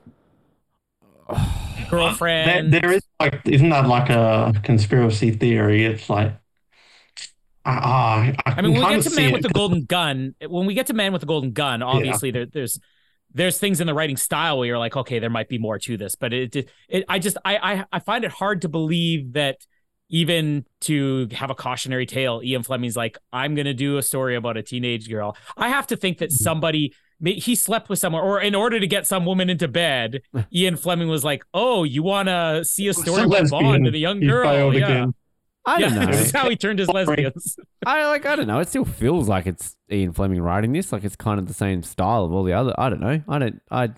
I like to think Ian Fleming was just drunk one night. So fucking sick of this Bond asshole teenage girl. Like, I mean, I think about teenage girls enough. I could write so many books like this. So, what do you want to read my fanfic? Well, the problem with this book is the story that Bond tells about his mission is 100 times more interesting than what's actually happened. He tells this story about how Toronto.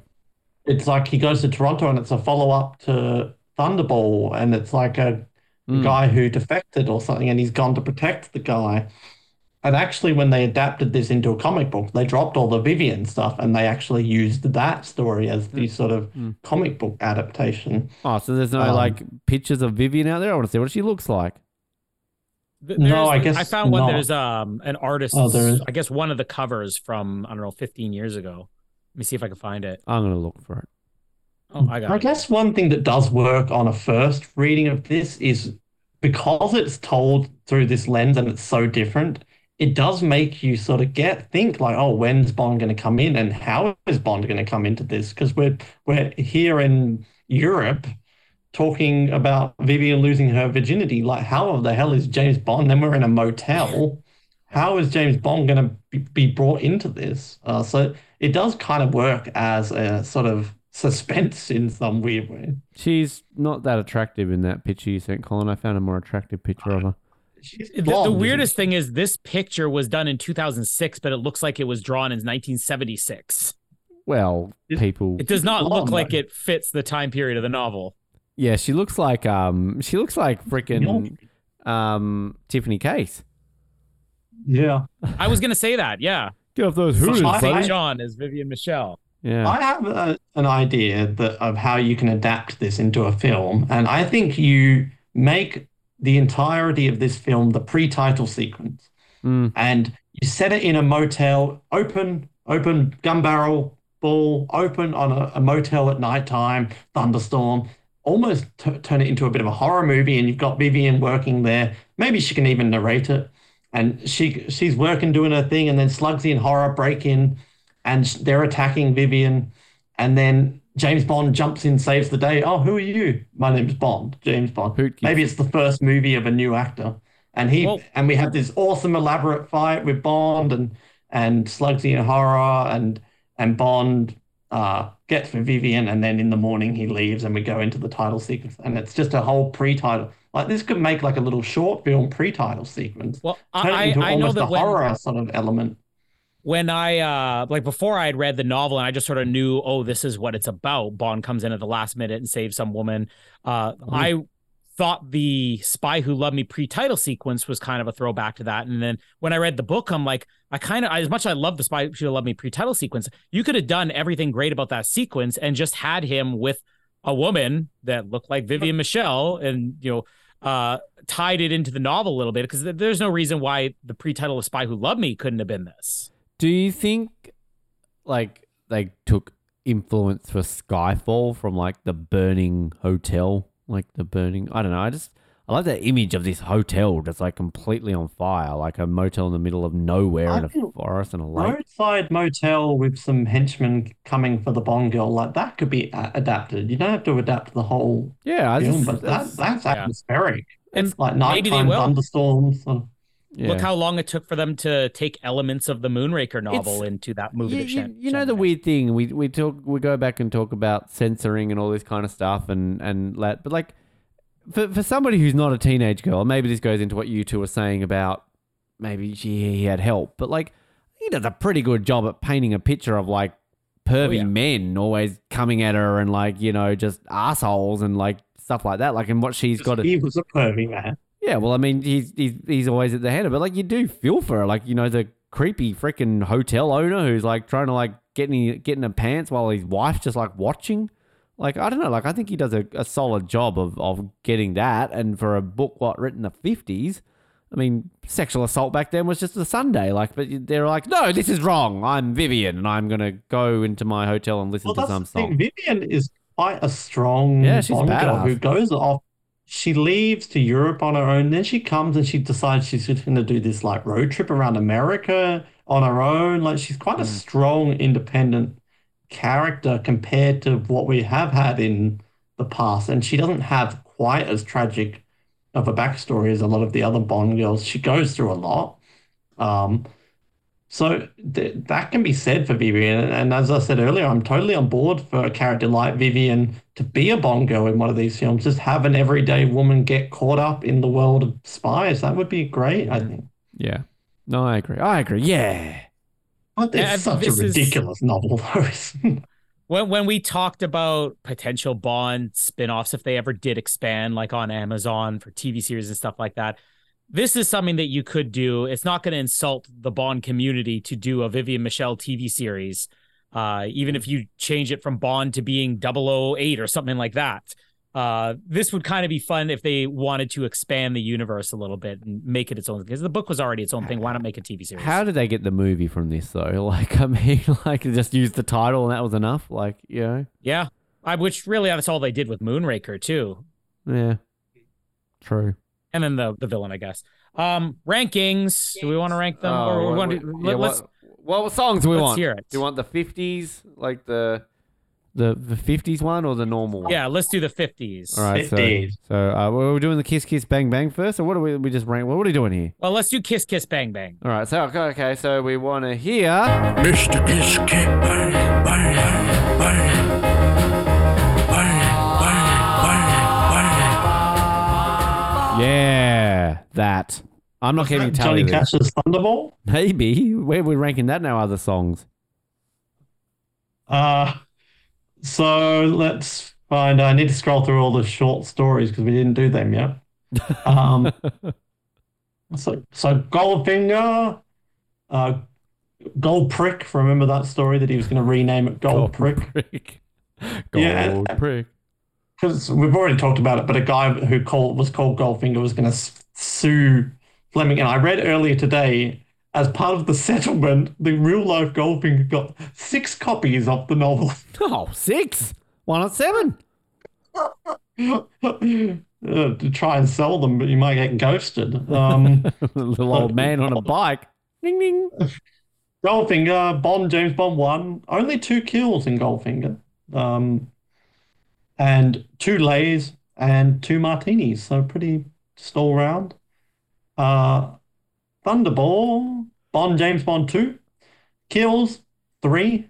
Lays is 1, actually. And martinis, 4. He's thirsty in Thunderball. Yeah, because he's been in fucking rehab. Rebound.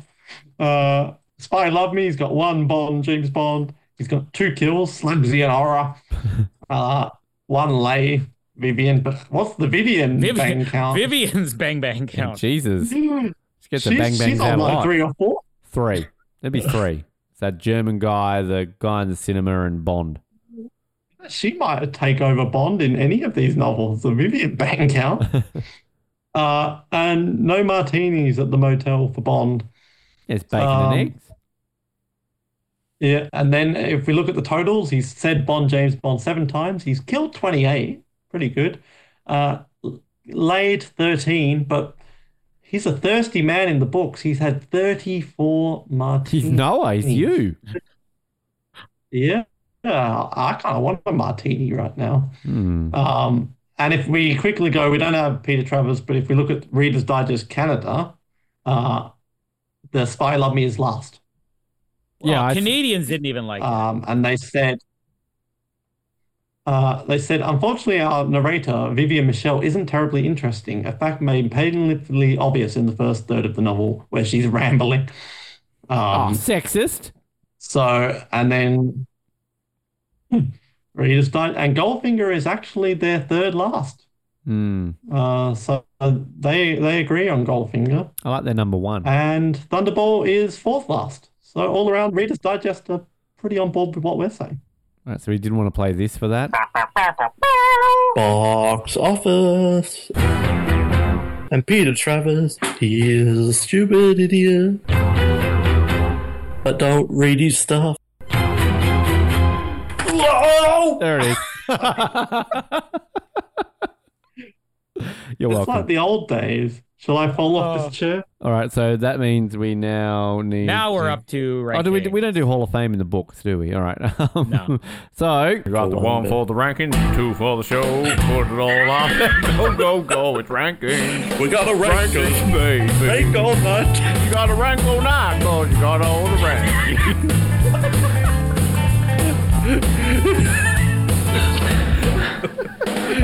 But we had never say never again. Now we're on to Casino Royale. It's the 15th ball. Oh, I can't believe we got Austin Butler to. I was going to say, thank you, Austin Butler, for recording our theme music. Robbed of it. How many verses are in that song? know, that's a lot. longer than I remembered. That's what she said. And also what she said. All right, what have I got? I've got 6 more times. Shit. All right, we got time. Ben, you Yes. you rank first. I do. I rank a lot because I'm single. That's a masturbation joke, Colin. He doesn't know what I'm talking about. He's never ranked in his life. So my top. I'm freaking eating a cat apparently. My top 6. I keep saying I'm like freaking Mars Attacks aliens. Colin looks like he needs to go. He's getting angry. Top 6.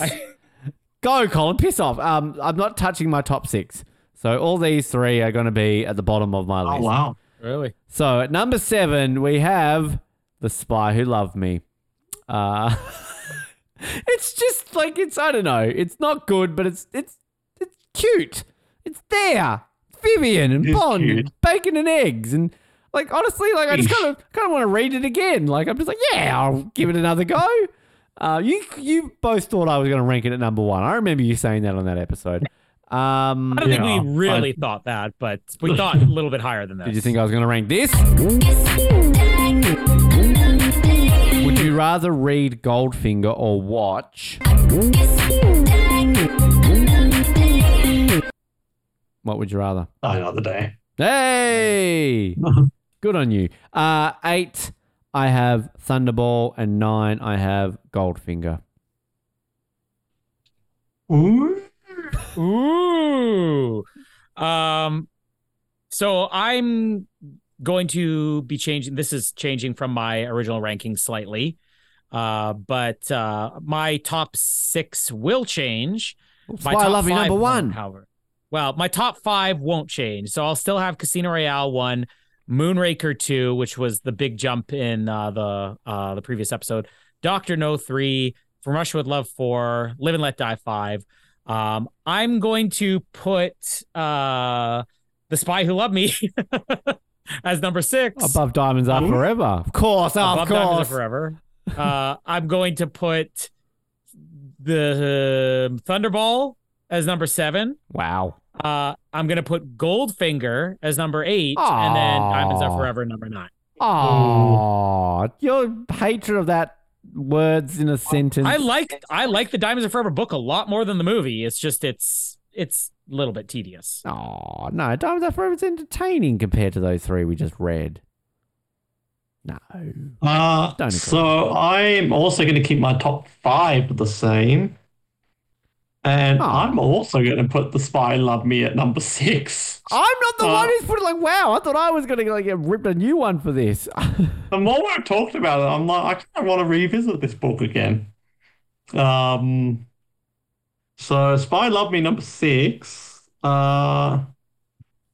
You know what? Maybe it's controversial, but let's go Diamonds Are Forever number 7. Yeah, I've got it at 6 still, Colin. Noah, yeah.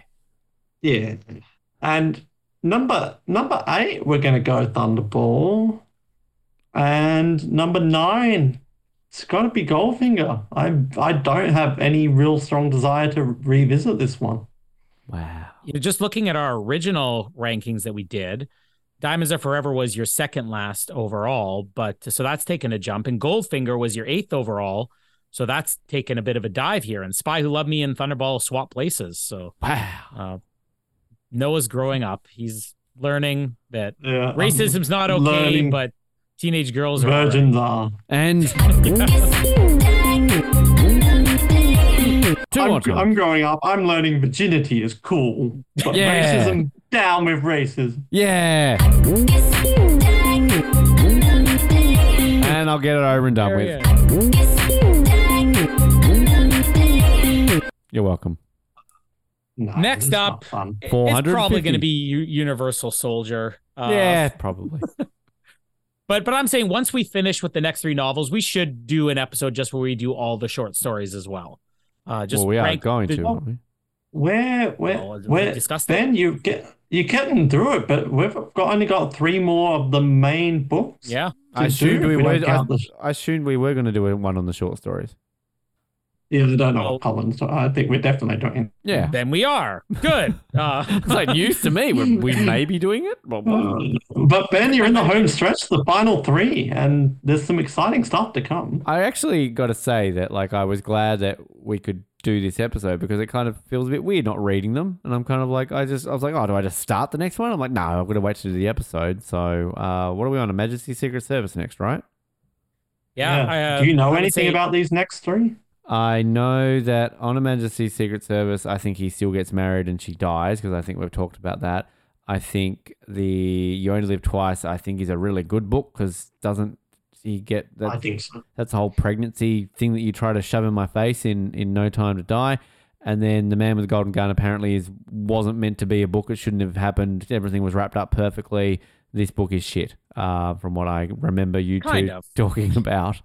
And is it not written by Fleming, or there are rumors that it's not written by him? It was published after he died, and you can see some differences in the writing style. So maybe he had a hand in it. I don't know, but I mean, yeah, you have 2 of the best ones at least coming up next. So, and what I'm most curious about is women, whether you kind of will have the same opinion of us that as odd as You Only Live Twice is, how great of an ending that could have been to the book series if he had done it right. And then I'm just putting it out there. After that, I think we do the short stories. I don't want to do the short story. We were never going to do that. No, we're doing like all the non-Fleming novels in all 412 of them. I don't know about that, but I think we should definitely do Colonel Sun because Sun, that's yeah. kind of fitted in with the Fleming it's written in the 60s. Isn't that Although that I would song? say why wouldn't we do Colonel Sun and then the 3 Anthony Horowitz ones? Yeah, That I would would be be a up good for that. group. I don't know if we need to do the Gardeners, to be honest.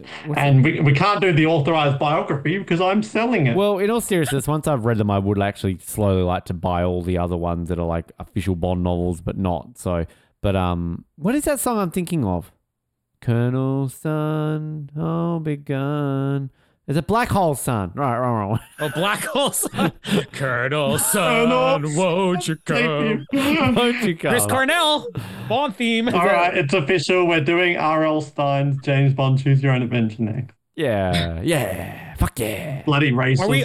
Are we? My question is: are we closing the song, which is probably already closing? Are we closing with Under the Sea? Are we closing with Black Hole Sun, Colonel Sun? Oh. No, it's got to be Under the Sea. But that is funny that you thought Colonel Sun was Black Hole Sun. All right, we've also got to do our final. Oh, we've got one more script. All right, yes. Because Colin didn't get to have a go. All right. So we do we end Black Hole? That's funny that he thought Black Hole Sun was Colonel Sun. But Under the Sea has got lesbians in it. Well, I think Under the Sea is short, so I can do both maybe, or I'll open it. I don't know. Somebody heard it. Something. You fucking people are listening to this now. They've heard it. Yes, they've heard it. Script. Okay. Well, you guys do the script. I've got approximately 3 minutes here. Well, you were part of the script, Colin. Well, how quickly are we going to do this? Well, We're read done in it. 3 It's minutes? quick. Go. Oh, okay. Oh, hey guys, it's great to be back on the show. Yeah, welcome back, Ben.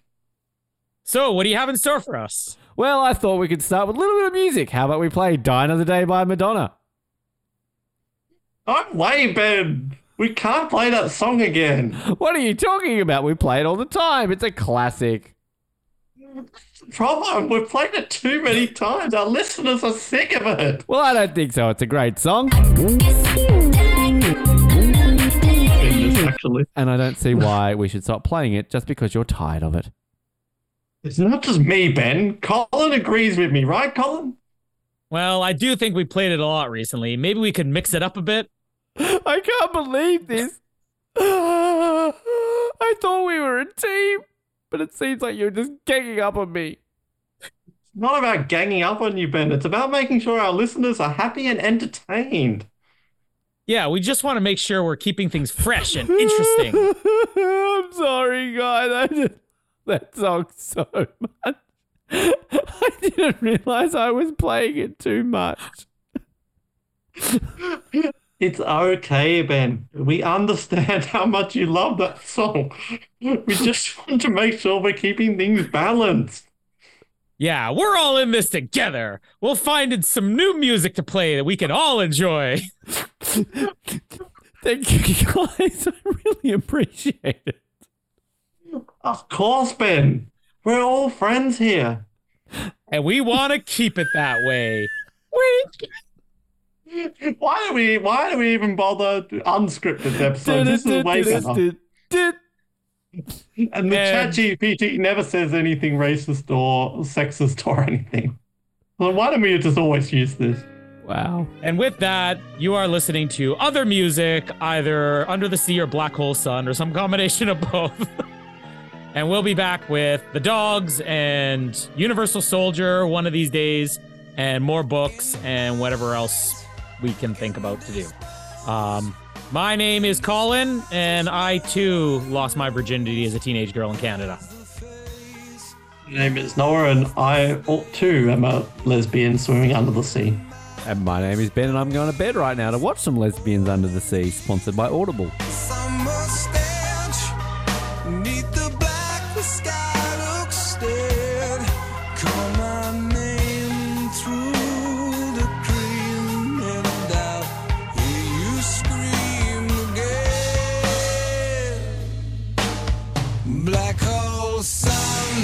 Won't you come, wash away the rain, black hole sun, won't you come, won't you come, won't you come?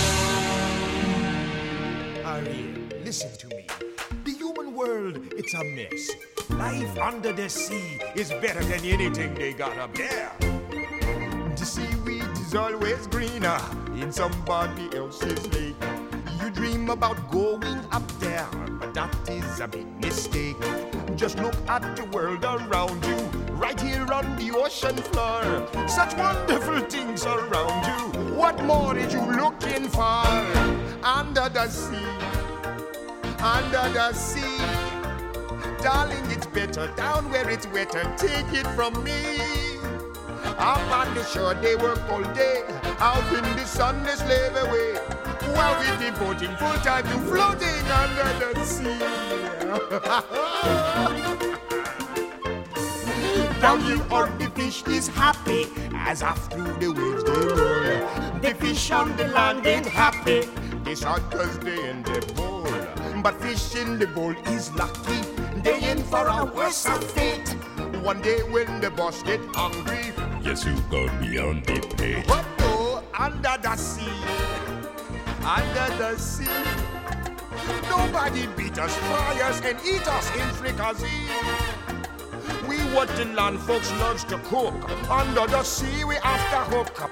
We got no troubles. Life is the bubbles under the sea. Under the sea. Under the sea. Since life is sweet here, we got to be here naturally. Even the sturgeon and the ray, they did the earth and start to play. We got the spirit, you got to hear it under the sea. The lute play the flute, the cop play the hop, the players play the bass and they sound the chop. The bass play the brass, the chub play the tub. The flute is the Duke of Soul. The way he can play the lings on the strings, the chub rocking on the blackfish. He sings his belt and his frat. They know where it's at. They know that blowfish blow.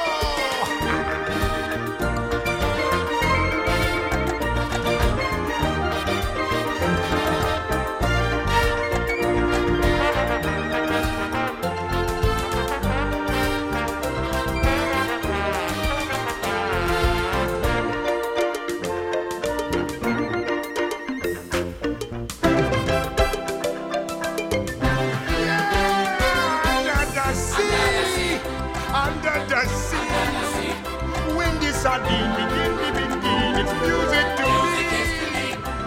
do they got? A lot of sun. We got a hot crustacean band.